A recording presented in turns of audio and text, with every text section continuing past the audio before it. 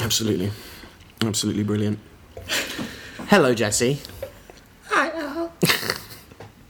Howdy. So welcome to what is our second full episode. I'm very pleased for you to join us again. It's very nice to be here again, Jesse. It's nice to be here too, Al. Yeah.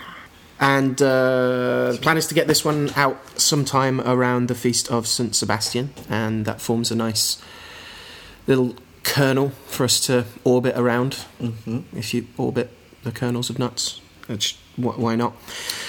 It's a peach pit around which to build our peach. Oh, nice. The grit in the oyster maw. Yeah. We'll be following the same model as before. There will be certain prompts that are guiding us, and certain ones for today include Rubeus, the geomantic figure, Saint Sebastian, Bay, Ruby, Guland, which will also necessarily bring in a little bit of his correspondence with Morsegel. Mm-hmm.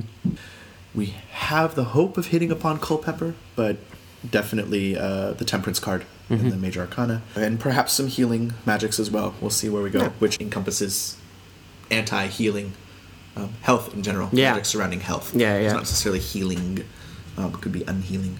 Right. Healing to the one for the other. So, following this model, if you're unfamiliar with how we work, please visit the blog site, www.radiofreegolgotha.com. There's 3 W's. www.radiofreegolgotha.com.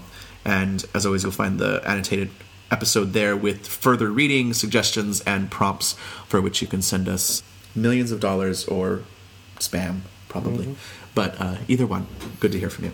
I was thinking about a poll on what exactly our listeners will call themselves, whether it's Golgothans, Golgoths, Golgothites. They all have something to recommend them, so that'd be a nice poll to have. Golgoths. Okay. Sebastian. Seamless transition. So, talking about that Sebastian. Oh, that Sebastian. Actually, it could be interesting to look at this too from Rubeus, because it's the first thing it listed too. And it is traditional with Rubeus to cast it off if it's the first thing in the discussion. Yes. So there's a kind of interesting thing there. So one isn't just meant to cast away or ignore the geomantic chart, the shield that one's cast if Rubeus is the first figure. One's meant to break the chart, to destroy it in some way. And I like this a lot. I think there's something cool or useful about the answer not just being a signifier of deceit, but that the figure is deceiving, and that if it leads the chart, then it leads you down a road of deceit. Mm-hmm. It's been my experience working geomancy that's the case. I've tried, when it's come up first as in a chart, ignoring that rule and seeing what happened, and it's always told me exactly what I wanted to hear and entirely not what happened or how things ended up shaking out. Demon one then. That's fun. Yeah, great for various forms of counterintelligence or screwing with people's divination. And you've talked about too the notion of the cup turned upside. Yeah. I think that's what the glyph of it is, if we were going to call them all pictograms. Especially if Albus is the cup aright, which is also the skull, and I like that notion very much of the still water, of the solitude and study and reflection of Albus against the cup turned upside down of Rubeus for cupping, for bloodletting, which is one of the few things that it's good for. Mm-hmm. It's going to demonstrate bloodshed, and so if that bloodshed happens to be phlebotomy and in a safe medical context, then it can just about be a positive figure. And there is talk of it being good with ill and ill with good. The upturned cup, in addition to the kind of suction action happening with cupping and pulling things out, the toxins, just the idea of the chalice overturned and the blood of Christ spilled is an extremely potent thing that you have now wasted what it was, that you are not drinking it and consuming it, but there is something else there. There is either an insatiable gluttony for it, that you have to overturn the cup and let it pour out for your own needs, or just the idea of blood spilling. It invokes blood spill by its nature. I find its corresponding Odu in Ifa interesting, and again, the normal caveat of I can speak to general about this and refer to published accounts of what the Odu is, just so that no santeros or babalaos will come after me. But Ika itself, or Metalna in Dilogun, is an Odu heavily associated with the Orisha Babaloye, who is the deification of disease. And this type of energy that is conflict. It is usually the Orishas are forces of the right as remedies for the forces of the left. And here you have the taking of a force of the left, disease, and making it an Orisha, which you can work with, placate, and actually bring about positive change. So this notion of what disease is also... I'm very upset with... this notion of what disease is... this notion of what disease is becomes interesting in the context of a holistic view as opposed to just ill health. If you are sad, you have a disease of sadness that can be... The remedy is a form of happiness. Man in his healthy state will be drawing health and wealth and friendship and longevity and success to him because the channels are open, that the humors are in balance. Babaloye becomes this deification that we work with. In this Odu, there is a constant treachery that is possible. And disease itself being the king of the world. Death is going to get us all. It already rules the world. Right. But the other king being disease. Ika deals with conflict and treachery and accusations, flinging the tongue at people. It is on its bad manifestation, gossip for the sake of gossip for the sake of harming, trolling manifests in a way in this Odu. Nick talks about this in his newest book, in the Ifa book, about Ika manifesting with 3 Oris in one of the parables. So not just coming down with one destiny, but coming down with 3 that are in conflict with each other, and there is a permanent state of conflict that is happening with this as it comes. Oh, that's horrible. So there are many stories about Babaloye there and other Odu. I think just the notion of how hard it is to deal with this energy. In fact, it's one of the quote-unquote forbidden Odu for a Santero to read. It is above 12 shells, it's 13 shells, and therefore high enough that you'd want to send your client to a Babalao in houses that work that way. But it certainly is a hot Odu that is remedied by acting cool, bringing sweet things in through other deities. There's some lovely hammering going on that was not there when we started recording, that as soon as we start talking about anything forbidden. What do you think about the idea of reading? As I've said before, I have a lot of time for reading geomantic figures by their elemental line. But I'm also a little bit skeptical of instantly calling 2 dots passive and 1 dot active. Yeah. I like focused and dissipating. I mean, dissipating isn't the greatest term for it, but outward and inward maybe, or towards the center and towards peripheries. Yeah, expansive and contractive. Yeah. And in that way, if I look at the primal manifestations of the single lines and the double lines in it, that, Oldubai's one is Ogbe, which is the sun rising in the east, is the guiding light, and the other one is the reception of the sun in the west. So there is an expansion and a contraction, there is a sending and a reception that is happening there in its primal nature. So I guess this could be extended to active passive, but I think that active passive tends to limit our ideas about what that is, as opposed to predicating what is meant by those terms. Same thing limiting with masculine, feminine. With Rubius, what's active in it, if you look at it, is air. Which, as far as disease and all these things, it's air that transmits in this huge way, historically. The arrows that fly through the air, if we're going to tie it shortly into Sebastian. Yeah. But that Babaloye himself is ultimately the hot winds that bring disease, and personified in the dust devil and the spinning winds, the dry winds, these hot disease-laden winds that come. Miasma.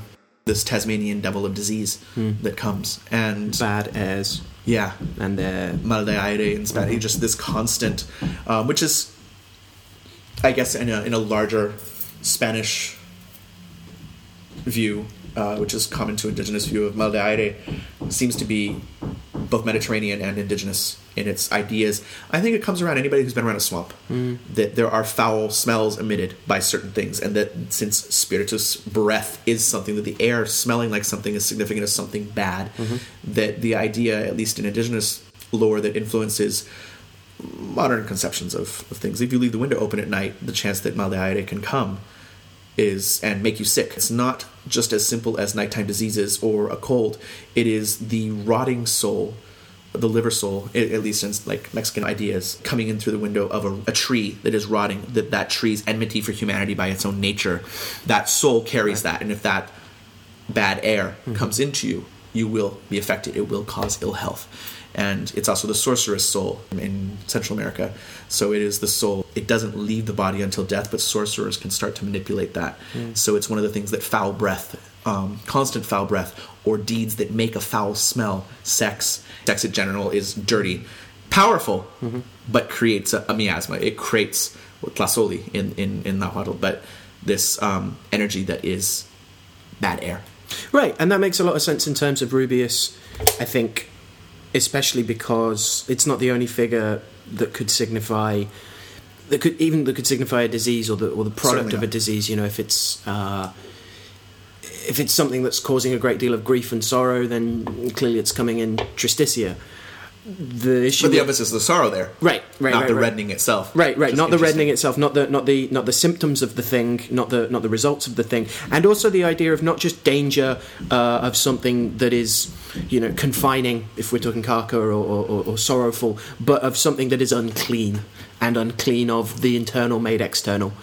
In a way that is not good, and the idea what is on the inside should stay on the inside. Right. The idea of contagion itself, as well, having this quality of like being airborne, and the idea of that which is airborne, and this notion of, I like it because it inverts so many of those aspirated. Right, inverts so many of those ideas about the air as elemental air, of rationality and the intellect and discernment and taking things apart, to its sanguine corollaries of being an excellent mixer, of being in Eucrasia, being very affable, very able to mix, but also having this deeply lascivious, salubrious tendency to being seedy, to being oily, to being greasy. All of these haptic, figurative terms also work literally in terms of speaking about someone being overly familiar. And that idea of contagion being someone getting up in your space, pouring at you, mixing into you. The praise poems talking about Babaloi's nature. Disease is ultimately friend to no one. It strikes who it may. So this thing of like, let me invite the family over, and while you're talking to the father in the hallway that the son is in the garden dying, at the hands of the same master. Right. And this is treachery, deception. Yeah. That there is something interesting with Rubius. It is not Oduwai's feminine flow, which comes up in other signs. Sure. So it's not about natural red. It is always about unnatural red. And at best, you can control this for the sake of trying to get rid of it, or remedy it with cooling, meaning let's take off that excess heat through a cupping or bloodletting in that way. If you look at the practices surrounding the cult of Babaloye, the idea of vaccination, that expose you to a little bit of something so that we can get the maximum benefit in time. And this idea also used as a warfare. So the same priesthoods that had the scabs of smallpox victims could use it to inoculate you or to curse you. And similarly with Rubius, of like, well, we do a little blood flow now so that it's not a lot of blood flow later. Right. It's also, you know, if we're talking about inoculation in its early Western European context, it's a Paracelsian thing. Use those poisonous metals and other things. So it's very much in that. It's also the figure naturally associated with Scorpio. So you're also talking about the use of poisons, whether for healing or harm. The thing with Scorpio, the mentality coming, especially promulgated by kind of Golden Dawn, of transforming it into the eagle. That this naturally malefic sign can be turning into something that is quite fundamentally there, but it must be transmuted by its nature. Which ties into, interestingly, to our discussion of the Temperance card. Sebastian is a perfect saint for Rubius in the sense of twice martyred. Is interesting that he's first pierced with arrows, which ironically still causes his death because he has to go to Diocletian and he gets martyred all over again and thrown into the sewers. But you're beaten with a club. So first one was pierced and that didn't work, and now it's internal bleeding is the way to go. Associated with the arrows that fly through the air, both of disease and gossip, as someone who can prevent against that or send it if you're working in the left-handed manner of kind of Iberian saint lore. And I had somewhere really brilliant that I was going to go with this, and my brain farted. I was wondering if spades are ever associated with arrows, because you've got spades and clubs then. Interesting. Well, clubs, in Spanish card deck, you have coins, which is like diamonds. You have cups, which are like hearts, as the tarot things. The bottles, the sticks, which are like batons. Yeah, batons. And then the swords, which are more like spades. the piercing nature of that is very interesting. I mean, part of it is that in Spanish cartomancy, despite what, there's a lot of kind of influence from other schools, but in the older books, coins are the fire right one, not the earth one, and it's all, the whole world comes out of this wealth that is, that is the thing that brings passion out, is this fighting for wealth. And that even the coin, the first image on the card deck is that coin with Caesar's face on it or whatever it is, but it's also the image of Edessa, the same coin that St. Jude holds, who has the tongue of fire over his head. Right. And that if you look in the Spanish cards, there's actually a border around the top that gives you a clue as to what the card you're holding is, so that you can just hold the number and not even expose the suits. There's actually a line around the top, and the unbroken one is the coin. It's the first suit that you actually look at. It is traditionally the first one in the deck when it's ordered in the traditional ways, as opposed to modern tarot decks, which will list the swords first, and some of them by reversing it and putting wands first, depending on whether they assign air or fire to those. But in Spanish, the coin is fire. Curiously, with a lot of old school Spanish cartomancy, it's sticks that show disease, and in a interesting way, of the four of Balos, it's the four posts of the bed. So you're going to be in bed for a reason. Could be sex, could be disease. And depending on how the other cards are around it, it shows the confinement, because the fours are always about a prison of some sort, or a confinement, or a binding. Yeah. And here you have the four posts of the bed. That's really cool, because that's Professor Porterfield's his own formulation of a cartomantic reading, all of the fours, which is a combination of a bunch of them that are all in a deck of spells. But all the fours in there are different beds: sick bed, marriage bed, whore's bed. There's a lot of interesting overlap between all those things. Disease is there in a lot of them. Just depends on context. In Spanish cartomancy, it doesn't. The standalone thing doesn't really make sense, because you pull out the whole deck every time. And even the woman that we've talked about before, privately, from Galliz, that I met, that looks at all 40 in two geometric figures, which gives her two witnesses, but they're read in, those two are not derived through a geometric chart, but rather the values of the cards and added up. So she has her lines there that gives her two witnesses, which then are added together to form a judge, which she's referencing the whole time she's looking at these things, and she called them by the Arabic names, which I found fascinating. But then in addition to the traditional associations, there were saints associated with each of these signs, and different permutations and combinations.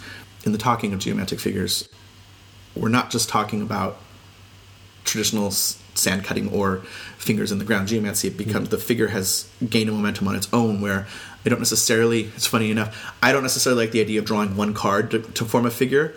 There's something nice about putting all 40 cards out and adding them up, which provides more influence from different sources. Geomancy is not just about geomancy. No. And I think something about, to return to that weird extra rule about the first house should never be Rubeus, I think there's something of getting at the spiritual spirits that live off or in that figure, that they present themselves first. The first answer, the fourth answer, the last mother is often looked at as as shorthand before you get to the court, as you're sorting through a full shield. So this idea that there are spirits that will pop up through the figures and through figures at particular points, I feel gives an expression of that as well. We're not simply talking about a very specific form of divination, we're also talking about a wider approach to divination as a whole, and also, again, that porous line between what's sortilege and what's sorcery. And Rubeus planetary description, Mars. Yeah, Mars underwater, yeah. I mean, it's a natural thing, the Scorpio ruling there has to be, but the reddening, the red planet. And some of the figures, are fairly contested from different correspondence systems. Rubeus is one of the ones that's more consistent. Pretty much everyone says, yeah, that's the Scorpio figure. That's where the sociopaths live. It is, and it's interesting, the very huge kind of overlap between the different traditions. There's obviously a large amount of overlap between Islamic geomancy and European geomancy, because they are inheritances of a similar ancestor, and certainly we can get into the debates about where Ifa originates and things like that, but there is certainly an influence of Auramo into what may have been a native system of divination into West Africa. And overlap there that, again, I find it fascinating. It is the first of the signs in shells that we have to say, no, we can't read you by Ifa. So it's interesting correspondence of, like, this is the first thing that falls in the chart. No, he's bad. And I've heard Sam has a different theory about it, right? Doesn't he? I don't know. Maybe this is something to annotate my memory of it, is that it just signifies extreme mental health issues on the part of the client. That if it's asking about certain topics, yes, throw it out completely. But other topics, it signifies something about the client, and it just means that the interpretation of it needs to be delivered in a very specific way, and you can actually throw a chart on how to deliver the information, or it's contained within certain things. Most of my experiments with it have been my own issues, and I've lied to myself, or it has helped me deceive myself. I haven't tried that for clients, but that would be interesting if it's less the figure lying and more the figure is telling you that the client is lying, and based off the information they give you, which is, again, that diviner's quandary, because on the one hand I should know if they're lying, but also I've been given a bunch of axioms of things that I'm not checking in the reading, a bunch of principles of the way the situation is currently shaking out. That's where when on the rare occasions that a figure or a chart or a reading doesn't seem to be going anywhere, is that something to go over of, like, now do I understand this is the aggressor in this case, did you do anything to promote this, or not necessarily to attack the client, but to try and ascertain that the information that you have based, I don't want to say assumptions, like you've not done due diligence, but that there may be more to it, and there may be, it's still saying there is express falsehood or deceit going on. But yeah, it might not be anything as cosmological as the spirit of Rubeus turns up and deceives you. It might simply be saying this client, over some very specific stuff, is detached from reality in some way. It's always good to have the kind of variances of what that is, because if one of the signs means deception, deception how? We have to parse that apart. It can't automatically be like knee-jerk reaction, throw the table in the air, dismiss everything. Right. It's like the death card falling. Sometimes the death card means death. Sometimes it doesn't mean a physical death in that way. It's a metaphorical death. Right. And it is also not good when the death card loses its meaning of death. If you constantly turn it towards, like, oh, it's a transition and this, but sometimes it's death. Death, yeah. It's called the Nameless Arcana for a reason. It's called. It's uncalled the Nameless Arcana for a reason. The idea of that madness or that detachment reminds me of the 3 drives that you get in some Ifa philosophy, psychology. This notion of the, you know the terms for these, but the idea of not just having a drive to good character and a drive to bad character, but also a drive to just batshit. As I understand, that's a literal translation from the Yoruba. Right? Yeah, yes, absolutely. And without getting into the technical jargon of things, I mean, it's an interesting thing. Of, again, it's there is a duality that's expressed in these kind of active-passive figures, but there is something in between, the movement between these things, and there you can kind of invoke the active-passive lines of I Ching, right? Of the moving lines of becoming something else. There, I think with Ika presenting itself in 3 oris there is an interesting thing, which is, I do think there's something when you talk about madness in this way. It is a madness, it's an air-based madness. It's an intellectual. It is I have so many decisions and I'm going to do these things. The revenge is plotted. These things are deliberate. It is a way of seeing the world that is twisted to the perceptions of this thing. On the negative side, there are other manifestations of this energy. Sure. But deception implies willingness, or at least engaging in lie, in the illusion, in a different way from confused. To compress thought, that elemental airy sanguinity of sorts, into this kind of blade that just cuts, that just makes the internal external. The Aculeus of the scorpion itself. Yeah. That there is something inherently, and if we look at this, the symbol of it, that if we're talking about an expansiveness of air alone, that the expansiveness is only in air, that the others are contracting. There is something interesting to that. The other way around. Expansiveness is, so 2, 1, 2, 2. It's interesting. So we're looking at it in different ways here, because for me, the origin of 1 is not the contraction in, it's the potential to move out. It's the light in the east that expands. Okay. Because, again, Via or Ogbe is the thing that's the sunrise. It's the start. and that its opposite is the reception of this light pulling in, is the sunset. Oh, okay. So the two lines are actually, to me, about it's what it's containing in the middle. It's the contraction and the compression. So I'm looking at it in that way. If this... Now we're going to have to talk about the other way, too. Welcome to our daily musings of, you see it that way, oh my god! Expansiveness coming only from air, meaning air is what's expressing itself over searching. It is the winds that are coming here. It is the winds of thought. It is the overactiveness of air in the body, of sanguine, which blood itself, exposed, aspirated. It is, in the Paracelsian sense, the chaos that we move through. It's that medium that other things come. That's why the four corners of the earth are not earthy. Yes. They're not necessarily chthonic spirits that you're dealing with when you deal with the princes of the four corners of the earth. You're dealing with aerial spirits. And in this manner, too, tying it back to the owner of the broom, that he is the broom that cleanses. And what happens if you clean too fervently? You actually stir dust up. You must go methodically and slowly to contain what is there, or it will actually release all the things on the floor back into the air, which is an interesting way of positively working within that Rubius thing of it must be handled delicately.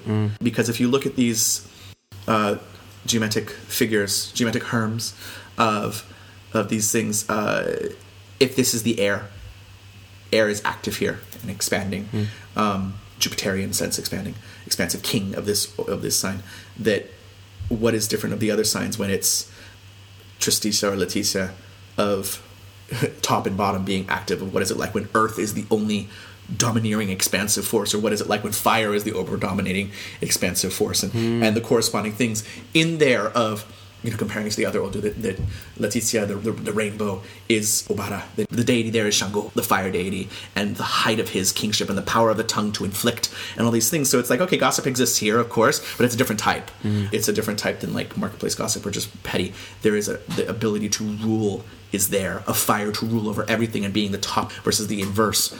Its corresponding to Okana is where the world begins and starts with one, that good and evil are here. It's the start of everything. It's the primal Jettatrix of like, this is the earth in primal form, birthing other things. And you look, it's like, okay, well, we have the height and the rulership and the start of everything. It's like, it could be really bad or it could be really potential for something, but not a reward yet. And therefore that uncertainty makes that potential unstable. It is not a guarantee. It's nice that that's the start. Nice. It's an interesting take on it being the start of things rather than it being the ditch of depression. It still is that. Right. Because, again, potential and possibility are not solidified. And therefore, that uncertainty in manifestation, it is the potential for, if you will, the infliction of a miscarried idea. Or a literal miscarriage. Right. The pregnancy has started, and there is a potential for life, but it is not alive yet. And that the world starts and ends with one, this impregnating of the ovum in that way. You cannot celebrate the potential. You cannot reward the potential, but you must nurture it. And that gives its own prescriptions of, like, if we have to, with Rubius, kind of take the metaphor of the broom. It must be dealt with very delicately, or you will stir up more shit. And sometimes, I swore for the first time on the show. You have to examine the techniques there of, sometimes it's not worth it to pick up the broom at all then, because there's so much dust in the air that you can't. This is where Rubius demands a destroyed chart, but you don't know that until you study it. And then already by its nature, this, especially in ATRs, by even investigating the nature, you've already explored that energy from yourself and brought it into your life. Well, you have an image of the thing that you are describing. That's what a chart is. Yeah. So you're into the notion of the talismanic chart. You're also into those same ideas that we talked a little bit about in love magic, or even of an occult philosophical approach to love, of getting an image of someone stuck in your eye. Yeah. You have this thing that can then draw obsessive thought. That you are fascinating yourself, binding yourself to the object of your desire. And this is a common thing in love magic, of course, that, binding someone to you is handcuffs. You won't get away either. Right. It brings obsession in your own life. It's, that lovely parlance in Spanish that esposa is a wife, las esposas, the plural of it, handcuffs. to even draw the figure itself and to call its name out loud starts to bring every time that's fallen in a reading for anybody, or those, since we live Odu, since we live those signs that come out for us in Ita, that everyone who's lived under that Odu, under Ika, under Metanla, is being invoked when that reading happens. It's now there in the room, and they are guiding you. It was a very good silent sneeze. Thank you. Not possible. My brains would be out the back of my head right now. Yeah, it's fascinating. Pulling in every time that thing has ever cropped up is fascinating. The agglutinating nature of that which is imaged or glyphed or called. A sigil of occurrences and a reference to the past study of these things. So when we look at Odu, people talk about it predicting the future. It is only predicting the future in so much as it is cataloging the past. Mm-hmm. So if we look at it and go, if I throw this ball at your face, here's the ways this could manifest. It might be nothing. It might break your nose. It might destroy our friendship. But the ball's going to be, I'm going to throw it at your face. Like, there is going to be a result, and there's a predictable amount of results most likely as to how that's going to go. So you can tell the person to duck as to, look, the ball's going to be thrown at your face. So be prepared. And then you might be able to dodge it because you're paying attention to it. Right. But it's a very simple, oversimplified metaphor. But the idea that you're studying the past to say, this is how this energy has turned out in the past. So it is very likely that it will manifest this way in the future. It is not pure prophecy in the sense of, I've had a vision that you're going to meet a woman tomorrow at noon. She's going to be wearing a black skirt and there's gold trim on it. And she's going to extend her middle finger to you and give you $732 in pennies that will come out of a giant elephant flying overhead. May this happen to you. That's wonderful. But that is going into prophetic vision. Right. Whereas Odu will say, there's a propensity for women to give money in this sign, or men to argue about money. And depending on which expression of gender you are there in that moment, it will manifest in this way. Because the energy is around you. And this is how it is always carried. There's always money exchanged in this thing. Not that anything that's tied to Rubius or Ika, but talking about the nature of divination itself. Yeah, it's good to have corollaries when we're talking about how over-speaking on a sign that brings so much negativity is not a good idea. Oh my god! I've destroyed us all. And we, starting the episode talking about a sign that is the first thing that would a chart should be cast out with. Mm-hmm. I mean, it is interesting in talking about the remedy of these things, of the heirs of disease with Sebastian is fascinating, that the pinpricking of plague becomes associated with Saint Sebastian, and the Black Death itself, the buboes that rise, the reddening of the skin, the cups that arise, these rings that plague people, and Sebastian's even kind of twice martyred, and there's additional lore all over the place, as there often are in expressions of saint lore, locally inspired things, either whether it's a mask for another spirit or deity, or just a unique expression when this thing is introduced in the society, the value centers kind of add their own flavor to it. Right. Local seasoning. And he's not alone either. One of the 14 holy helpers. Oh, no, absolutely. Right. The 14 holy helpers, depending on, if you're going for headache or toothache or these different things, but certainly against plague. His traditional description of patron of athletes is still there. But plague, which I find interesting, that disease itself is like an athlete, because the fittest will be the strongest, like the thing that is most trained. If a person's exposed to a disease over and over, they become immune to it.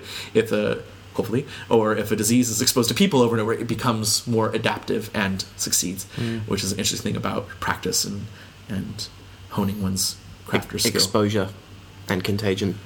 In New Mexico, in a lot of the kind of southwest United States and Mexican permutations of Saint Lord that happens, you get Doña Sebastiana, which is a female permutation of Sebastian as a plague god, if you will, a plague spirit, which manifests as death. So female skeletal figure, which is not dissimilar to Santísima Muerte. Now that there are shades of this, and this is not new thought. This is. There are plenty of people. I know that Andrew Chestnut talks about this on his blog site. There's an article written by David Metcalf on Doña Sebastiana on skeletonsaint.com, This is really interesting in terms of Sebastian, the name itself coming from Sebastos, well, the place probably, but that itself coming from that Greek for revered or venerated. So you have that idea of calling the nasty thing something nice or something that shows your respect. Certainly. There are two main forces in the colonizing world, let's face it, as far as whether it's a Franciscan or a Jesuit permutation of the faith, that the Francis himself calls, as Metcalfe mentions in the blog post, if I remember, that death is sister death, and that Sebastian is a patron of the holy death, a good Christian death. You know, he's a product of that Diocletian epic where there's like, it's the saint-making persecution times of, well, if you're gonna make up a saint, it's a good time to say that they existed. But it was in the early days of the faith of like, you get a turnaround in the 4th century, 5th century of, by the way, 100 years ago, you remember that horrible emperor that was around? He killed a whole bunch of us, and it gives people new vigor to kind of go forward. But it was also the solidification of the Gospels and the Scriptures was happening around that time, and the very tenets of what Christianity was encapsulated there. But if fast forwarding of Sebastian becomes a death figure of both signifying the things coming at one, the sympathy for I'm being plagued by slander, I'm being plagued by things piercing my skin that literally bring blood to my skin, of whether it's sickness or stress or anger that things are being thrown at me, as Sebastian becomes a sympathetic saint. Yeah, and also, you know, not to state the obvious, but attached to a wooden pole or a tree. Yeah. So the Christ's analogies are there. Absolutely. As is dying twice. And it would be, of course, having to mention that the healing part, because St. Maur has to build its own momentum as to what it is that their patronage and the mysteries that come in, and since he's been around so long, that his tying to St. Irene is a thing, and that in Irene is the one that healed him. And this use of Irene, at least in Spanish folk magic, breaking Irene, that in order to send someone, if you're using the left Sebastian, insight into things I'm fascinated with, if you're using the left-handed Sebastian, who is very difficult to deal with because you're dealing with disease now, the thing that sends slander, that sends ill health. In order to send ill health, you must break Irene so that she does not heal and assist Sebastian in healing, the right-handed Sebastian in healing. And, you know, this is a longer topic, of course, this left-handed, right-handed Saint Lord that's kind of an underground of Spanish ideas about saints. Right, one of the ways that I found helpful to think about it was not simply like in a planetary way. So, because the sun is light, it also rules the absence of light. You know, because Sebastian rules healing, he can therefore be used to harm. That doesn't necessarily make sense with a figure who is, strictly speaking, sat at the right hand of God, encouraging people to come to the faith and enter the communion of saints. Yes. This doesn't really fit. But what did fit for me was this notion of whence a saint is martyred, all that is human and the worst of a human has to go somewhere. Yes. And just as the highest of them, the most elevated parts of the spirit and the soul and the devotion crystallize into this figure that is canonized in some very explicitly theurgic kind of manners. So the sediment of a person with all of its hatreds and pettiness and especially, you know, going through the hardships of martyrdom itself, that you know, someone exposed to torture is not going to be the same tranquil, calm, compassionate person that isn't. We write the pain out in the saintly modification of part of canonization is ignoring the deficits of the person. Right. And as investigation of the saint-making process is modernized, pre-congregation saints have it easy. We don't know their historical origins, and a lot of these were left off the official calendar after Vatican II. But the idea, if we look at Mother Teresa and the potential there, the outrage of people of knowing what she was like in her personal life, it doesn't erase the good, quote-unquote, good deeds she did. And I don't say that as a judgment thing. I mean, literally, I'm trying to... alleged good deeds. Let's use the journalistic term. She did a lot of change, and she brought a lot of people to the faith, which is, if you're looking at a saint as putting butts in the seats in this very market-based church economy, that is one thing when we look at modern saints, because we know the dirt on them. And it's a different thing that all her doubt and all these things that are coming in of, like, wrestling with the faith and the possible of, like, threat of apostasy, of abandoning the faith through the hardships of what proceeding to be a living saint was and the pressures of being that are all there. Yeah. It's the dross is returned. It's Right. a complete tincture Right. of a person, if you will. The salt is perhaps the dead head is not burned, so maybe it's not a complete tincture. But the salts are in this kind of, if you want to follow the alchemical model, I guess with left-handed, right-handed saints, that it is up to the person to refine the salts for their own benefit. And we, one of the biggest things, and dealing with Sebastian is a good example, that if the right-handed brings health and the left-handed brings illness, on a simplistic level, because the right-handed could also bring victory over your enemies when pressured, and the left-handed could help you triumph against an enemy from afar, And that's- by the metaphor of the arrows. That's partly ties into Bay Mysteries, which we'll Yes. hopefully get at in a minute. But And sticking on point. what? Us sticking on point? On point, arrows. Very good. I see what you did there.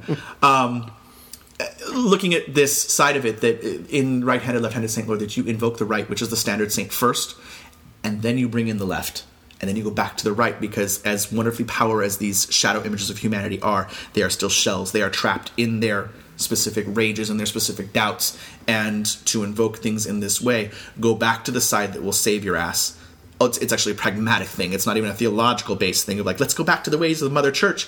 It is, do you want to just have open disease in your house? No. You bring in the power first of the right, you transfer the offering to the left without it touching the ground or setting foot in your house. You invoke the left and you bring it back to the right and set it down. So that to paraphrase Matthew, which anybody familiar with my writings, I constantly am quoting, do not let the right hand know what the left hand is doing, which is the opposite of Scripture. But in my purposes here, of one hand has to feed the other. And we must take care of ourselves. So if you're invoking bad health to send, because of whatever reason, no judgment there, magic is magic, for your own sake, invoke the right afterwards to clear it out, which is just there. Right. Okay, so Bay, since you just mentioned it or not, it's not like a random segue. Seamless. Yes. Bing. Talk about Bay, and it's working from afar then. Working from afar, well, the idea of success is kind of key. And I find this played out in some specific cases of, working from afar. One of my favourite things to do with Bay is that idea of putting 4 bay leaves on the corner of a working on a table, which is meant to obscure the working. So this is a different kind of take on what success of the thing is. It isn't explicitly bolstering the working by, just adding a bunch of dragon's blood. Again, no judgment, but it isn't explicitly about empowering the working so much as making sure that there aren't things that can get in its way, making sure that people don't know about it. Sweetwood is Bay? In the Enochian In stuff, the Enochian. I think it is. Yeah, Because then you get the interesting, obscuring the working is interesting when the table itself is made out of Bay Laurel, Daphne. That's so interesting. The laurel wreath of victory, right? So there's this obvious thing there. It's the thing of like, okay, you get it in your pasta sauce. It can signify money or good fortune, or a wish, or a wish. in my dad's Success in your design. wish. Yeah. It's noted chewing by Apollonian priestesses to induce vision and things like that. There are various idols, Agrippa lists, that are covered in Bay, especially idols of Apollo and Hecate, I think. Yeah, the far shooters, the ones who work from afar. And what's funny, it's as much of a solar energy as it kind of ties into something we talked about last time. Of it is solar, but it's the sun in the underworld. Like Bay is a primary necromantic success, whether you're talking ATRs and Palo or Kimbanda. This use of this plant specifically to give power to a spirit. With burying something under a bay tree, Right, and I think has that's a where certain where its invisibility stuff comes back in. Yeah, who's the one that wears a crown in the underworld? The unseen one. Right. So I think that's dimension to it. The other one of its fabulous wishing powers and general success stuff is, I think, that it's the leaf that gets in the beginning was the word, gets that lovely John stuff put on it, which is itself metonymic of all word magic. Then you're having a passage, whether that's ripped out of the Bible or copied out, or I think my favourite is the idea of washing that page and then using that water for things. Absolutely. It's very... You're talking to some good sympathy with Spanish folk magic there. The idea of Bay being such a European universal tree, especially Mediterranean, ideally, we're talking here. I know in the Pyrenees and into Iberia that it is a substitute for palms. That Bay is blessed in the church on palm Sunday because where do the palms come from? You can't just import them in ancient times. So this idea that bay, which is a natural thing, that burning those bay leaves invokes and cleanses the house in the same way that you would put palms around the entire house. Bay, especially modern day in the Pyrenees and eastern Iberian Peninsula, at least, of writing things on bay leaves, and especially the bay leaves that are blessed on Palm Sunday is a whole other thing, and that the ashes from that are reminders of Ash Wednesday, and going into that thing of cooking with those things is a whole other form of magic, which is a very folk Catholic way, that, like, you know, oil that's prayed to and given a rosary novena and then finished on a saint's day, the cooking oil of that now invokes the power of the saint, and you don't need much past that. You know, those of us that make saint oils, adding things in, yes, it's the power of the novena and the power of the intercession, but one of my teachers would strain all her oils and you barely saw a color change in those things. And let's say a woman was having a husband who was beating her and the woman needed to escape, you could do that for Saint Rita and cook with the olive oil that's just clear olive oil for Saint Rita in her own home, praying that her husband stop and that she has the access to leave. Saint Sebastian, similarly, in parts of Spain, is described as being tied to a bay tree. Specifically, it grants him that kind of Apollonian far-shooting thing there. That's the overlaps that happen there, but that bay olive oil is not uncommon to put a few leaves in the olive oil, and then to use that to cook with grants success and good health, which bay does have antiseptic qualities, but it's still far past the material nature of it.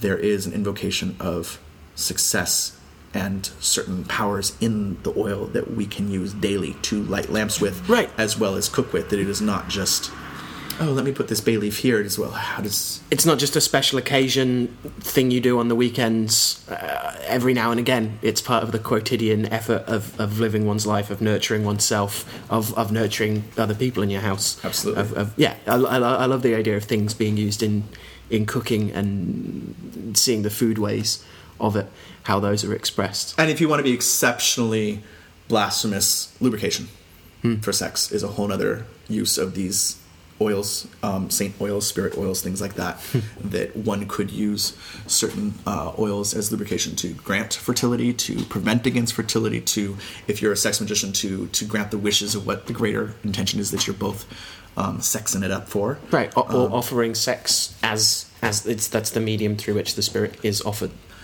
Which, of course, an arrow piercing the skin is. And it would be remiss to not mention that Sebastian is incredibly tied or rumored to be a patron of homosexuals because of his own lovers, male lover, who is an older general, and has been a figure of art films and fantasies, and because of the eroticism of Saint Sebastian, just this bound, young, beautiful, athletic male who's being pierced by a phallic arrow.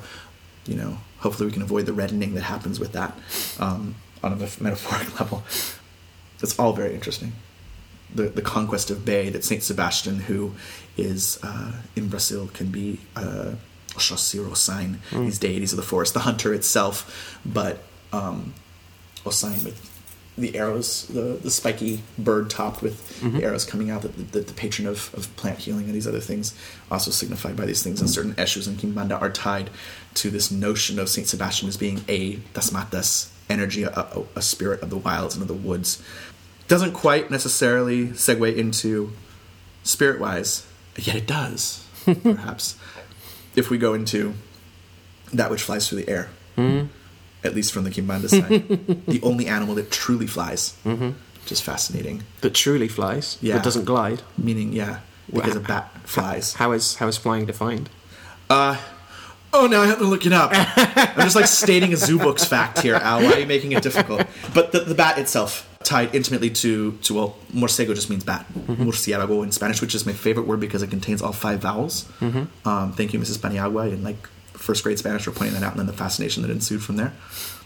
Murciélago, Eshu, morcego, not manchego for people that are projecting there. Cheese banda. Yeah, cheese banda. Is associated with Guland. Yeah, who is the Grimorian Verum spirit of causing and curing disease. So very apt for us to speak to. I was just thinking, one of my favourite things I learned about bats recently was that they pollinate agave, right? They're intimately tied to the production of mezcal and tequila. But then I started thinking about how, I don't know, the cactus, I don't know much lore about cactus, but it is a tree-looking thing covered in spikes. Oh, you mean like this agave that's sitting over here? Right. Agave is the primary tool for bloodletting. So the tip on it, still carry some in my wallet, for offering blood to Mesoamerican permutations of spirits, whether that is Saint Laurent. There is contestation of offering one's own blood to a spirit, which the idea of offering that which sustains you back to the forces which sustain you, that it forms a personal, intimate connection. But that I know many La Muerte workers who pierce the flesh with an agave needle, and the blood is added to copal and then burnt, and the offering therefore is complete. But that the agave itself becomes aloe. Aloe has this memory of healing for the Spanish, and they bring aloe, but a lot of the prayers to aloe, it is proposed by many people that they're actually a remembrance of agave, which structurally looks similar, but agave is, a 12-foot tall bush with extremely dangerous spikes that are coming off of it, and that if you look at the metaphors of this, that Mayahuel, the deity of the agave plant, and pulque, which becomes tequila, that in order to make tequila, to make mezcal, that you have a 16-year-old plant, which is probably 12 to 15 feet tall, and you chop off all of its leaves, all of the things that make the little stickers, and you find just the piña, the heart in the center, which looks like a pine apple when you're done, piña, and then they roast that and they mash that down, and the blood of that becomes first permutation is pulque, which smells a lot like semen. I'm not just saying that because I'm, love. It's like, I'm not just saying that because of weird. It is noted to smell like semen. It is a rotten smelling thing. But then when that is distilled, it becomes tequila or mezcal. Tequila specifically from the blue agave, and other mezcals can come from and made in the state of tequila, much like a champagne thing. But other agaves can produce other mezcals. In addition to that, it's the provider of cloth. That when you pull off the fibers that come from the leaves themselves, we call it sisal in English, but the clothing was made from that. So the tilma of Juan Diego, that is the saint that received the Virgin Guadalupe's image, that is on agave cloth, that is on stuff that's made. It is the primal mother that sustains, that can bring drunkenness and all these other things, and heavily tied to the concepts of indulgence and tlazolli, this permanent, not permanent, this earthly energy that can pollute as well as bring pleasure.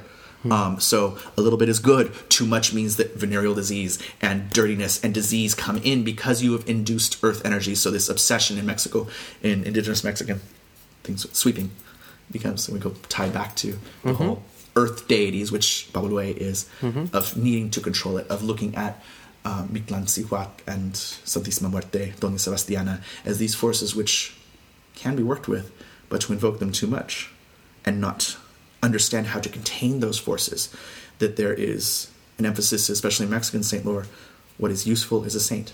If it works, it's a saint. If it doesn't, it's not, because it's deceiving. That's fascinating. That which is strong enough or allowed by God to do miraculous or even just very useful things. If I can ask, because I'm familiar with Gomorrah and Verum, but your experience with it is far supersedes mine. My experience is more with Eshon Morsego. With Guland, how is it that he affects? What is the transaction of health that he is doing here?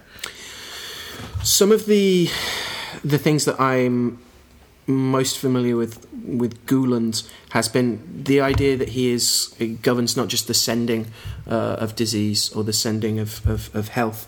I can't remember how it's exactly phrased. It's why we have footnotes. But what I've found particularly useful, if just to go off workings, is not just wishing for someone to be cured, but diagnostics is something that he seems to assist with. I've to boast, I've had a client who was going from doctor to doctor and couldn't get even a diagnosis on what was wrong, and so I did a working with Guland involving Eyebright for that clarity and that wisdom, and that was successful. They got their diagnosis, so I considered that a hit. And I'm happy to take credit for that.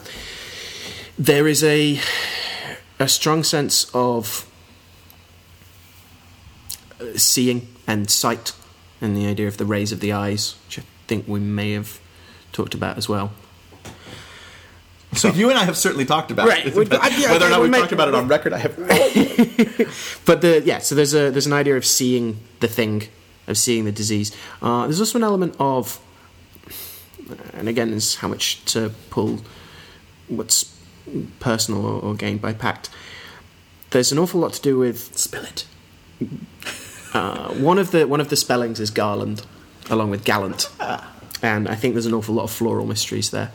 I think if you look at the seal and scry the seal in a particular way, on if it looks one way, then it looks like those.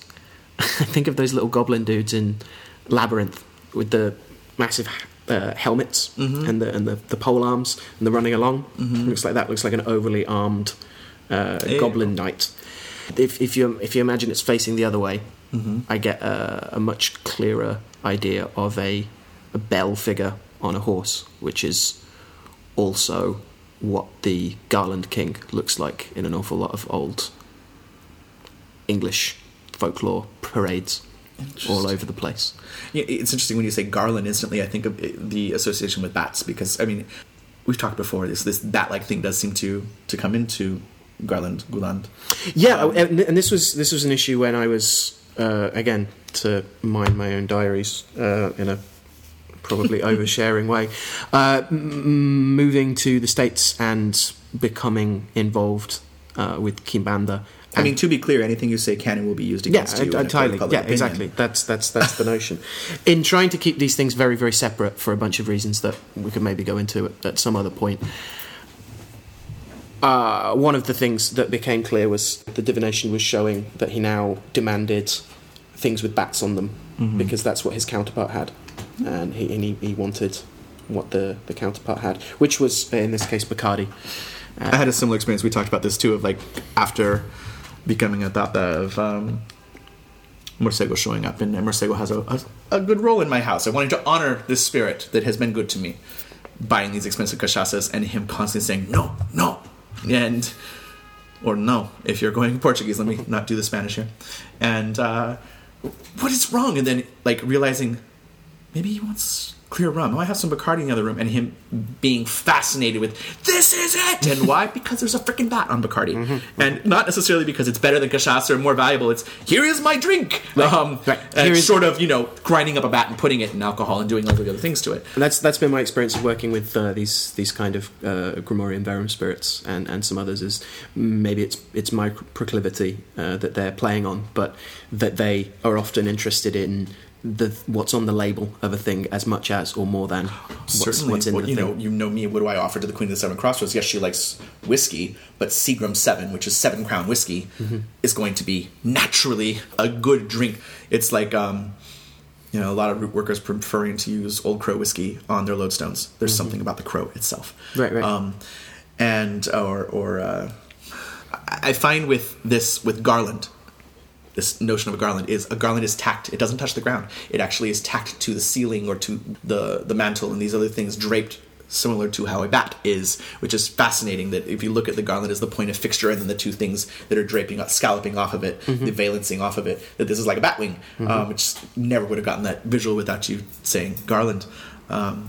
Morsego certainly has a reputation for provoking disease or insanity, and I think part of this, again, the creature of the air. There's something to this, if we want to kind of, in this strange perennial philosophy we're performing, which is more of an observational perennial philosophy of juxtaposing these different topics the way we do. But I'm thinking about all these things of disease and the bat and its immediate notion to vampirism and vampire bats, which redden the skin unnaturally and take your blood. So there's this tying back to Rubius and all these other things that Morsego is heavily dealing with the equilibrium of things, the transfer of energies between these things, which is interesting because you have this thing that should be a land animal that can fly and take to the air. So there's already this movement of the airs, if you will, that are manipulated by Morsego. And he's a Kulunga, Crossroads, and Dasalma's spirit at home in 3 of the kingdoms, and this transfer of souls that is Dasalma's is that nature very heavily there. The nature of death and the cemetery that is contained within the Kulunga, and the Crossroads, just this intersection of what are you balancing? Which he is one of the patrons of alchemy amongst Kimbana, and even the origin myths that are described about him, he himself has been calcined, he was burned alive, and that the sulfur smell that comes with him is accompanied by burnt flesh, or you still smell the burning flesh when he manifests, and this is part of it, that he himself was an alchemist or a sorcerer that was given to the fire of transformation as his punishment to dust, to repent. And this is interesting. He's one of the absinthe issues, as we're calling. He does like those bitter things as well as tobacco and whiskey and things like that, but there's an indulgence there of the emphasis for Morcego, especially. One Tata I had talked to had said, you can give him almost anything, but it has to be distilled. That it's not a beer spirit. It's refined. It has to have gone through this process of distillation. So there is this interesting thing there of alchemically going through that a bat, also communication-wise, is reliant on the air in a way that we can't even hear. It's the unseen airs. It's using echolocation to find itself within this way of things. And also, similarly, for Morcego, which I'd be curious to see your notion of it, but the kind of skin leaping, transformative, lycanthropic mysteries that are possible, taking on another form. That the animal that is on the ceiling is not bound to gravity anymore. That the skin leaping possibility of rodent becomes bird is still there, and part of this is the kind of the lore that we hold with Dracula figure, that he turns into a bat or a wolf or a flock of bats. That I really like. Yes. The idea of bursting into a flock of bats, which that new Dracula movie did so well. Oh yeah, like the giant flock of bats that can cause destruction. Right. Beautiful visually. So it's itself a kind of biblical plague of sorts. I mean bats wasn't there, but the idea of not turning into one thing, but like a host of them, and the cohesion of them into a person again, and these disparate elements that with you are. Solvay coagula right there. Exactly. It's very dispersal into darkness. Yes, it's very interesting. And of course, with the upside down stuff, you have other kinds of root notions of, in doing so, to do kind of solipsistically, the world is turned upside down, and Morcego is always upright, or the bat is always upright, and that's interesting in terms of inverting what is current. So whether that's chaos inverting order, or bringing this equilibrating force of spirit and into something. It's interesting in his mounting that he can be incredibly playful when everybody's very serious, and that the hero, in the couple is very. All of a sudden, he flashes his claws and he'll sneak up behind people and kind of do almost like a Nosferatu dance. Yeah, Nosferatu dance, or even the kind of Arlecchino kind of a sneak that Morcego will come up behind people, and other people are seeing him with his claws, and he'll pounce on someone and bite them and run away. And he's incredibly playful. I mean, at the same time, as Nick talks about in the books, but just from personal experience, he can be incredibly sadistic and just show incredible disregard for life. On the flip end of it, which is fascinating in that way, I suppose. It's fascinating to get that sense of using blood, and what is that there isn't the immediate jump in a spirit associated with vampirism. This must be blood magic, but what is the blood representing in this case? What is? I mean, it can also be a materia, but what is the actual process going on? And it's a process of life, and it's the sadistic treatment of life. If we're going to permutate on all these things and the relationships between them, again, if we're talking about the active principle of air, that Morcego, again, bat flying through the air, but he's an intellectual Eshu. He's incredibly articulate and smart, and behaves in a gentlemanly manner most of the time, unless provoked. And as such, again, can impart this incredibly sorcerous and studied sorcery, not just instantaneous from my gut feelings, but a sorcery that is studied and applied in the moment through discipline. That the bat goes home to roost, but goes out to do what it must at night. That's interesting too to me. This is intellectual, contained with air is where I'm leaping here. That the razors of air itself, that which cuts through the air, is still there. Swiftness of words. Yeah, it's going to Garland, to Gulan, past this notion of disease sending it forth, what, if you can, and again, I know there's so much we can't talk about on even just spirits are very personal, and our relationship with them is. So maybe setting myself up for, we can't talk about that. But what contextually and historically, what do we know more about Gulan? Like, what is... We know a few things in terms of the spells and the features of appearance in various books of secrets. So the receipt books of particular workings with spirits. So there are a couple of things we know for sure from the record about Gulan that we can then engage with on our own personal practices. One of those is his place in the tools of the Verum. So Guland and Surgat turn up on the liming pot for preparing the goat skin or the parchment. So this is a vessel in which a skin is interred and the hairs are removed from it through slaking it in lime. And there's various other processes as well involving river stones and things like that. He's present at the place where a tool is utilised to create the primary means of working the grimoire. It is a grimoire based on making pacts and on making the paper or the parchment or the hide to write that pact on. And as a result, I think he's core. He's core for that system, which it even had a spirit joke to me that it's not Verum, it's Vellum. It's somewhere between venom and vellum. So we have that element, clearly important to the particular grimoire he turns up in. He's also particularly important to the grimoire of Honorius. He's one of the versions of the spirit of Saturday in the day spirits. So we know, along with a couple of others, Neberot is sometimes given as the ruler of Saturday, that he's also an important spirit for that when you have all that Saturnine mystery stuff going on. Again, they all, bar Bechout, who's always Friday, most of them have a tool or a chief. So there's a definite sense this is some kind of spirit of seniority. And finally, he's also paired with Surgat again, who's also in the same, I call them guilds. He's under the same deputy.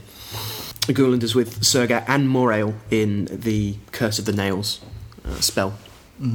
So specifically a harming and even death curse, which involves coffin nails and, rather than foot-tracked dirt, the imprint of the footprint of your foe itself, and driving nails into that. So there's a sense of nailing someone's spirit to where they were, so preventing them from flowing, which interests me. A sense of attacking someone not through their souls, but through an image of their soul, an imprint of it, a relief of it, that they may have no relief. And I think this is part of the idea of what disease itself can be a metaphor for. It is dis-ease. It is a falling into a bad mixture, a dyscrasia, a bad mix, an ill-tempered state, which, going by all that Galenic isonomy and theory of equilibrium underlying not just good health, but isonomy is a goodness. Big word. I like it. It might be referring to I learned the word for in Egyptian art and hieroglyph of when two figures have the same height, even if one of them's on a plinth. That reflects an equality or a parity of some sort. It's my theory that Verum has a bunch of stuff in it that is designed not just to make you powerful with unclean spirits, but that also, if worked well, will hopefully ensure that you don't send yourself balmy in the process of doing. I find that with a lot of the way in which the knives are made. Mole's Blood and Pimpernel are both, amongst other things. And here is the connection via weather stuff, storm magic, that's also the storms of epilepsy and other impairments of mental faculties, that they're also expressly used for calming or banishing madness, to return to that. And I think there's something in that with Guland literally curing the parchment or the hide that one is using in the liming pot, along with Surgat, who's primary role is said to be the opening of locks. So we have the idea of the opening of the way and the clearing of the of obstacles, either by rulership or by contrary. Naturally being corresponded with the Eshu Seche Portas and the seven kingdoms being opened through these doors, which access the powers. I'm really resonating with what you're saying about the Lipot and this transformation of something into utility of pact making, Kimbanda being itself a pact-based system, and this relationship that can be viewed in a reflexivity between even Eshu Lucifer, Eshu Meloichi, Eshu Morcego, that there is this flow between all of them, that if similarly that Morcego is the mercury of it, that the air, the breath, the word that comes out, that Meloichi is associated with the darkness, which is also the inking, which is the eclipsing of the page that we've talked about in other times, of the pact itself, which is also sealed with Eshu Capapreta, black-caped Eshu, being a patron of oaths and contracts, that now the black cape of the ink is now on you. This is all metaphor. This is not necessarily, there's no Bible of Kimbanda that's saying this is what it is, but these spirits are associated with these things. And that Capapreta we know is a holder of oaths. And I like to look at it this way, that the signature is now bound. It is now a cloak that you wear, that you march forward with that pact, armed with the black cape of that ink signature, or the red cape, if you will, if it's blood. But this reflexivity, that Morcego, not reflexivity, this flow between things, the mercury of something changing from animal to utility, that it is the living flesh upon which something is carved, and it brings up even the idea of demonic tattoos and Kimbanda tattoos of offering one's own hide that one is wearing to these spirits in this way, and the significance of animal hide versus vegetable hide. What is the difference between using real parchment, which is a skin which contained blood flow, which contained a heartbeat, and is a remnant of the soul, animal soul, which we share with animals, as opposed to a plant which does not share in the animal soul there, and that yes, we have reason and faculty to add, but this flow of what exactly that is, that more domesticated an animal is on this ancient model, that it shares more of a commonality with us, because civilization is through beating us down, I guess. And similarly, the other thing that you spurred of the discussion of epilepsy as a bat in Latin America, of the bat of the mind, because it's the flapping of the wings, it's the fluttering about, and that to take this and the associations with the nighttime terrors of a bat, and then the bringing of the Holy Spirit in, that you can turn this into something else, that the dove is the antipode of this expression. Bat as anti-dove. Yeah. And there's this kind of flash there, right? The bats are naturally associated with this nighttime spirits, and therefore devil chthonic stuff, and that the dove is alchemically is also interesting too, and esoterically symbol of hope versus the symbol of terror, and the bat becomes this kind of affinity for night. Right. Even if we circle back to inks, the idea of bat blood and dove's blood, yes, and how they play off each other. It all comes around. That was fascinating. Well, the card, a natural segue again, flow, the mercury of something naturally gives itself to the temperance card, or art, right, in the thought deck.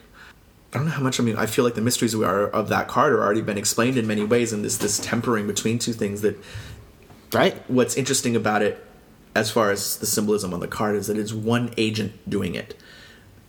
From a Michael reference with the Yotevahe on the tetragrammaton on the breastplate, and the symbol of fire, and the sun, almost like the doctor's helmet, above, who is like God, that, in being created in the image of God, which is shared in the Congolese creation myth too, that our sharing in the ability to create things is our divine nature with God, that we ourselves can put agents into the world is our essential similarity with God, not necessarily form. That the image, the imagining of God, if you will, is what shared betellings of Bantu cosmology with the creation of man. But who is like God? Michael transmuting these two things, balancing them out. That which way is the liquid going? It could be going up, but it's assumed that it's going down into gravity. But then, what do you do when you mix things? You then reverse the cups, and it's this constant negotiation of using a natural force, whether calcination or gravity in this circumstance, to mix things for you by combining ingredients. Right, and the flow between two containers. Yeah. and controlling that flow, tempering, alloying, all of that good biz.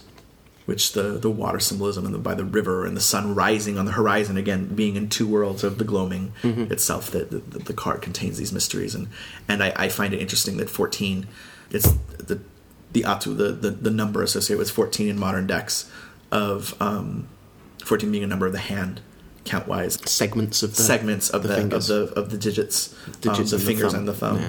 That 14 is a number of the hand, and that how it almost is a symbol or an invitation. In order to invite temperance, you must be active. It is an active card. It is fire rising. So I mean, there's this debate of like, is the sun setting or is it rising on the horizon? Well, with fire there in the triangle of ascension, you would assume that the sun is rising, right? That there's bringing something to light through recombination, through combination in general, and transmuting. Right, when things are brought together by the apprehension of grasp of the hand, yes, which is also in understanding, hand and eye again, then something more than the sum of the parts is brought together, which is the whole coagular side of this. It's not just brought together to watch how it slots back and then take it apart and then put it back together again, like a strange Edwardian mad scientist paradigm. I find it interesting too, if you're just going to go off of 14 being the number of the hand, that two hands then becomes a lunar reference, like 28, granted 27 through 29, but that you have a month, that the work of the hands, that the careful measuring of time and applying discipline and patience to something, the measuring of time being the moon, that you achieve the work of the sun. The transformation happens, rebirth happens. Right. Which is me fascina.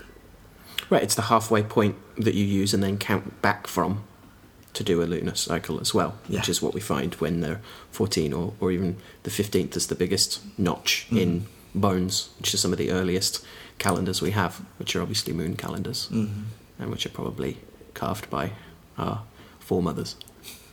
Month. Month, yeah. It's interesting too that the transmutation, bringing in that lunar aspect and the fire of God, he who is like God, the combating of evil, to then, if Michael is the one that guards against evil, what is he taking the time away from that battle through temperance? And maybe it's the same battle there as well, that combining and weaving together becomes the work in combating that which inhibits you. Right, when the weave and the weft are actually fighting against each other, they're strengthening the knot that keeps the fabric together. Yeah, which is essential for Kimbanda as a concept, right? That this balance that must be struck, that you must turn the internal battle upon oneself in a warrior cult first, or you will find nothing but battle outside of you, because it is an impulse based in being a warrior.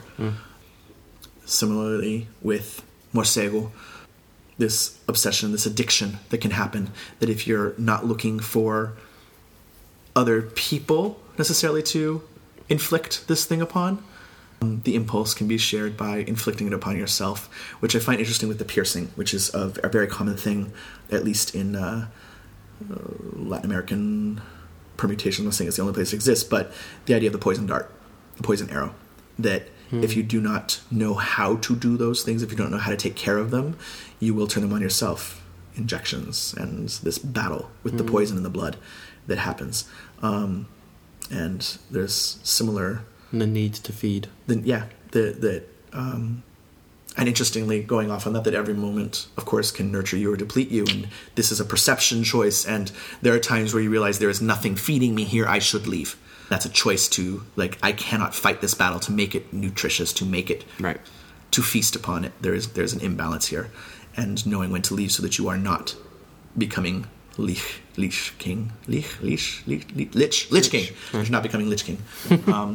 Or a Litchfield or whatever we're going off of right now. That you don't fall in your own guano. It was the heart in the jar that always got me about liches. Well, you've got to protect that which pumps the blood. Right. Very much. Keep it secret, keep it safe. So if we're going into symbolism of the blood here, and reddening, and, okay, fine, I would love to be like, oh, let's do Bloodstone. We already did Bloodstone. But Ruby, which is a natural were you being clever and just saying Rubius, Ruby? But it's a fit for many of the things we're talking about. It's a super fit, right? So it's concerned with healing. It's through red. The pre-modern notion of organ failure doesn't really exist. Everything that goes wrong because your blood is doing bad things, and that's what creates, or something is doing bad things in your blood, and that's what creates blockages, overwork, or atrophy amongst the organs. Even to an extent, Paracelsian ideas about the archaeus of the seven organs and linking them to the planets and bringing a focus back to organs. It's the blood that keeps us healthy. The sanguine temperament is the least poisonous of them. It is the most least worst bad. The first among evils. right. Pretty much. Just as melancholy is the worst of the worst, cold and dry. So the hot and moist is the best because it's voluminous. Blood isn't, as I probably said before, the sanguine humour is contained within the blood. It's like the plasma of the blood. It isn't all blood, which is why phlebotomy is done not just to void the sanguine humour, but all the humours that the blood then carries. But that means that blood, the medium, is the most voluminous, and that plentitude has an awful lot of Jupiterian qualities anyway. Which we should also bear in mind is a planet of healing in Hygromantia and elsewhere. We look at the hours of it. All of that is to say that rubies as a stone, blood-coloured, and I think in a couple of the Historiola, are the blood of things shed in some texts. That's... Or tears. Right. The tears of the Buddha. Right. And... tears of the Buddha is interesting. All right. In replenishing good blood and in cleansing blood of impurity, that it is a healthful, that it arights us again, and specifically dissolves melancholy because of the Vedic lore, right? As king of precious. Stones. Yeah. That's found right in the medieval stuff as well. Lordly, the king of stones, which is automatically a Jupiterian thing, which is interesting by its nature. It's the redness of it, you would automatically assume Mars, of which it has the connections there too. But it is not... It's the crystalline blood. It is the something that is now radiant and shining forth in the blood, not unnecessarily blood flow. That is supernatural blood that is distilled into hard stones or tears of compassion or the blood sweat. It's not hard to there's some folk prayer that I believe is either colonial Mexican or early modern Spanish, same difference, I guess, of the rubies being what Jesus sweat. That his sweat of blood in Gethsemane means that rubies are found there, and that there's some it was probably Helen, of course, who went to Gethsemane and found the rubies in the soil, according to this lore, because she finds everything. But rubies themselves, warding off spirits of depression and antidote to melancholy. It's very interesting. Yeah, it's interesting the idea of tears being the thing that forms them. I like that a lot. If we're going to do a cross-cultural analysis, I was reading through the Peterborough lapidary that Francis Young has put out, 15th century medieval book of magical stones, and it calls ruby, along with being king of stones, it is also like the water of waters. And it's said that water that has a ruby wetted in it, it's kind of steeped in it, is good for curing animals of all of their sickness. The whole of their sickness is how it's described, which is interesting as well, this idea of the whole or the part. That it cleanses the blood, that ruby-soaked water in its restoring the blood to its natural ability, which I want to tie it all the way back to Rubius and Ika and Babaloye, that if Babaloye disease is the thing that boils the blood, that the remedy is Oshun, that cools the blood, she who can cool with cool water, and the rivers of the body are the blood. So they're both contained in the blood very strongly, and the ruby is kind of playing on this, right? That there is this aggression that can form from the reddening, but it's used as a cure to restore proper blood flow. That which is inside stays inside, that which is outside is cleansed, and that if we need to channel off the river and through bloodletting, we will do this. But otherwise, even drinking the water itself is enough of a hint, or enough of a exposure to its medicine. Yeah, the substance is made subtle and arises, is airborne, again, airborne within the body, and rises to the head, and this hierarchy in the body of the head being better than the feet is here played out in terms of the volatilization of the humours, and this being a very good thing. It keeps blood to the brain and gives us all of those rational, airy qualities. And likewise the sediment of the melancholic and the adust humours settles below, and so you have this parting of ways as well, and again taking to the air being seen as the beneficial action. It is interesting the rubies in their use in the mosaics of stonework, and I use that term to describe sculpture and other things, that drops of martyr blood or drops of Jesus blood become rubies, and you think, oh, there's other red stones you could use, but ruby is a cooler nature. It invokes this kingly presence as opposed to garnet, which has a much heavier quality to it, far more fire earth, the charred earth of garnet, as opposed to the kind of airy, purified fire, contained heat, healing heat. And if it's not merely the first of the highest of stones, which is, as we were saying, for Jupiterian, but if it's expressly the king thereof, then these wonderful solar qualities start becoming apparent as well. And this is, again, it's used in Grimoire stuff. You use it, or emeralds or bloodstones to repress the pride of solar spirits, which I don't think we need to go over again, but that notion of getting sensing a theme. Yeah. But that notion of engraving into it and using it as both kind of offering and materia, but also as a talisman for the operator as well. And the idea of bringing in solar spirits, not just because they are the highest or because they are the strongest, but because they bring inherently the incorruptibility of a panacea. Yeah. It's not their corruption that makes them bad. It's the fact that they're good at what they do that makes one prideful. It's the mistaking of its. This discussion of the more legions one has, the maintenance is more difficult, right? Just in truth, managing troops of 10,000 is very different from managing friends of 5, and it takes a different skill set. And if one becomes good at this and administering these things, the sun ruling over the day is so bright that it blots out the stars. It does not mean the stars aren't still there and that the moon isn't there as well. It just we lose sight of what else is there in the basking of our own brilliance, and the Lightbringer's own pride cometh before the fall thing here. Of apparently the pride just stays after the fall too, because pride inevitably the vice of it, of leading it to regret once the destruction has happened, or of the reclusiveness of no one understands me and my problems are the most unique. I am the most humblest.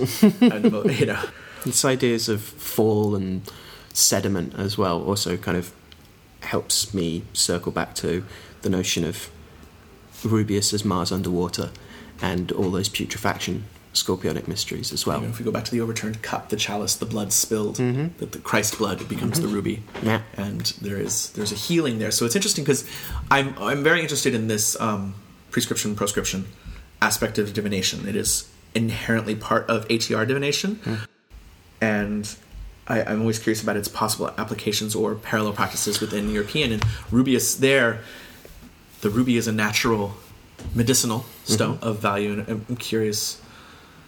Controlling of the reddening, keeping that which is inside, taking out the impurities. It's one of those things that if Rubeus falls in the chart prominently, could you then let's drink some ruby water for a while? Drink some ruby water. Maybe avoid rough sex with strangers. Yeah. Generally avoid sharing needles. Be aware of one's actual blood, and aware of the dangers of overthinking.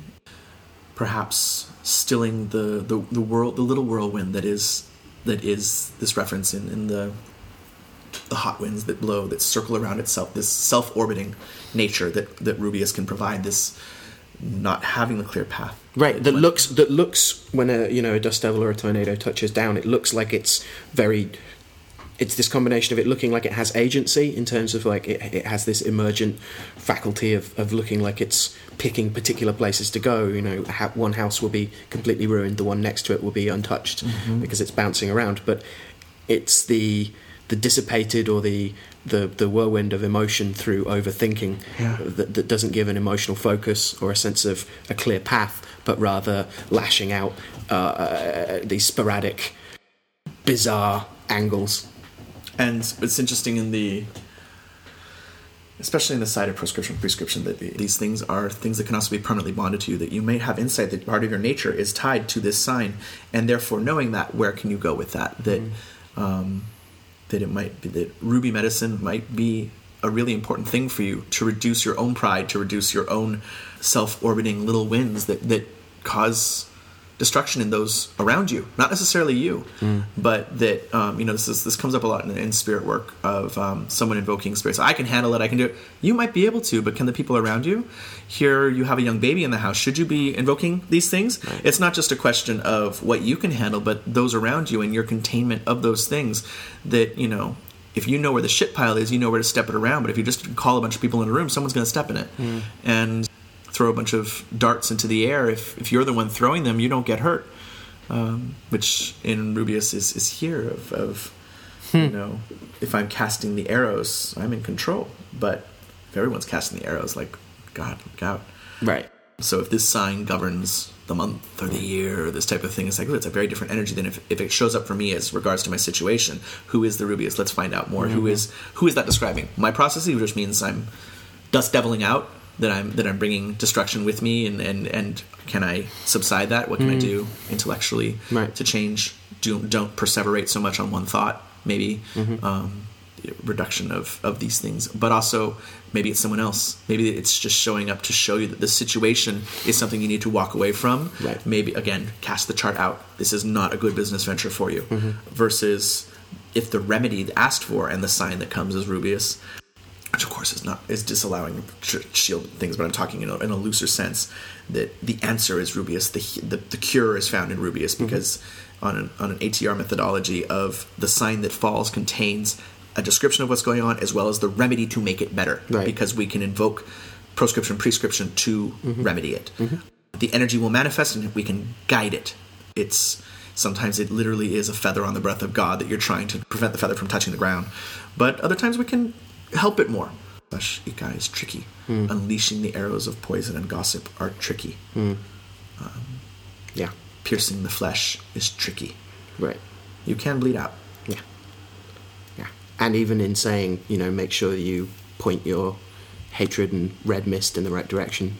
If that's the best you can do out of that, that's still a pretty grim situation. Well, it becomes, is it Midas that tells his secrets to the ground? Who is it that... Oh, really bad mythology right now. I'll look it up and annotate it, but the idea of telling your secrets to a hole in the ground and burying them so no one can find out, it's like, if you have to tell your secrets, find the outlet so that you don't tell the wrong person. Right. If it's going to show bloodsheds, make it good bloodshed. Yeah, you know, bloodletting, exactly, controlling it. How do we, if blood must flow, how do we do it?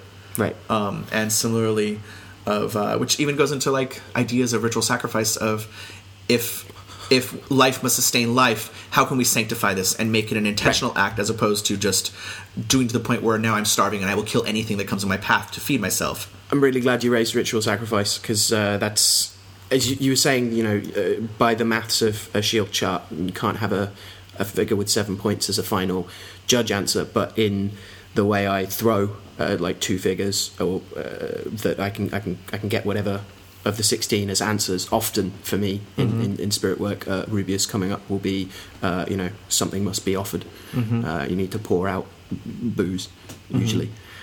Or something is. It can be, you know, danger. Which is danger, distilled Will plant Robinson. blood in a sense. So it is in the effort of this kind of again imposing the kind of golden chain methodology. But here it makes sense that the effort put into a naturally occurring fermentation process and therefore distilling it is now solve et coagula. And becomes more precious, right? And especially those kinds of fermentations that are also a kind of putrefaction. And here it invokes the kind of the womb of time, that the blood flows while I'm doing this distillation process, and therefore it contains my blood in it, the humors that I created doing it. It contains the planetary alignment of its birth and its first respiration, and all these other things, which is, just looking at the complexity of what we do. There is never one thing that is one thing until it is named as one thing. Right. I find with some of the, not even expressly murdery kinds of spirits, or particularly bloodlusty, but Rubius can often be a sign of a spirit really wanting to get super stuck in to a thing. The idea of, especially with these kind of unclean spirits, they have to be stirred and agitated and heated, and that's actually it's a sign of danger, but that's a sign of the sharp blade that's then able to do stuff with. Go back to a poem that I read once online to try and find it, because I don't think it's from the original praise poetry, but it was someone's permutation of looking at Babalué as disease, who's associated with the leopard, right? The king animal, the top of the food chain. Do not throw water at the leopard, for it will rake and claw at flesh. Which we avoid water with Babalué for many things. That the association with smallpox and the water burns is there. We use wine and cooling alcohol and coconut water with him to appease him. Do not throw water at the leopard, for it will rake and claw at flesh. That with Rubius, it can provoke, that there is something there, that it must be acknowledged for the danger that it is. It doesn't mean that you have to be on tiptoes, but there is a rule to contain. There are methods for containing and guiding this energy to a positive outcome. Again, it's not to show a moral judgment on any of the signs or any of the Odu in this way. It is to show how they exist in the world.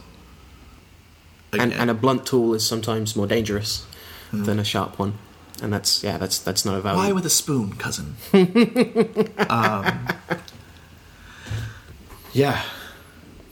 That said, I think with Rubius, unless it's someone who's obviously on an incredibly even keel in the whole, I would be more inclined, if we're talking proscriptions and prescriptions, to invoke its opposite counterpart, upside-downy version of Albus, and to encourage a client, most typically encourage a client to drink less with less people, and to devote some time to doing something they enjoy doing on their own, especially study. So the upright cup, the waters, we make. This is. I was really quiet, whispering, Jesse.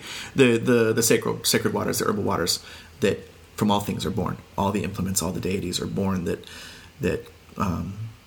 we'll talk about all this another time. But I'm fascinated by that phrase, constantly kosi orisha, that without leaves there are no orisha. That the gods manifest through the blood of plants. That this growing, that exposure to the seasons and the rain and the earth and the elements themselves. That these spirits, and on a cross-cultural level, the planets express themselves through sympathies in nature, that they do rain down upon our particular plane, and this is how we come to understand them. That we will have no effect on Jupiter itself, but it has an effect on us, and that we can condense and combine, recombine, if you will, the gathering, and we've, whether it's through sympathy of planetary hour or day, alone, also compared with sympathy of the plant itself to its essential nature being tied to a planetary mystery. Right. All fascinating to me. And this, truly, truly interesting. We've covered. Yeah, I think we've done pretty damn well. Pat ourselves on the back a little bit. The two of you that are listening out here, Mom, thanks for listening. I was going to say, yeah. Mallory, thanks for listening. If we're lucky. If we're lucky. But I think we'll start to, we'll call this one, stick the fork in it, stick the trident in it. Thank you again for listening and joining us on this second episode where I unapologetically say this, we are still finding our feet. Definitely. And we thank you for indulging us in our what is honestly just a typical Wednesday afternoon in many ways of and trying to share it with people. Again, we invite you to the conversation. yeah, please come and check out the annotations if you're interested in any of the things that we briefly mentioned as an aside. We'll try and make sure that everything gets some kind of explanation or explication, or at least a point at a book that might do that. And likewise, following those through, if you can come up with a particular connection or a weird angle off these things, then we'd be very interested to hear that. With this focus being on Sebastian, I will take the opportunity to wish all listeners, past, present, and future, good health. May your arrows find their target. May you be safe from the onslaught of the slings and arrows of outrageous fortune. Slings, yes. May all your blood flow be bloodletting. And rubies. Mm-hmm. May you cry a million rubies. Oh, okay. Strangest exit for now. For the Father, nothing. Good day. I said good day. I said good day, sir.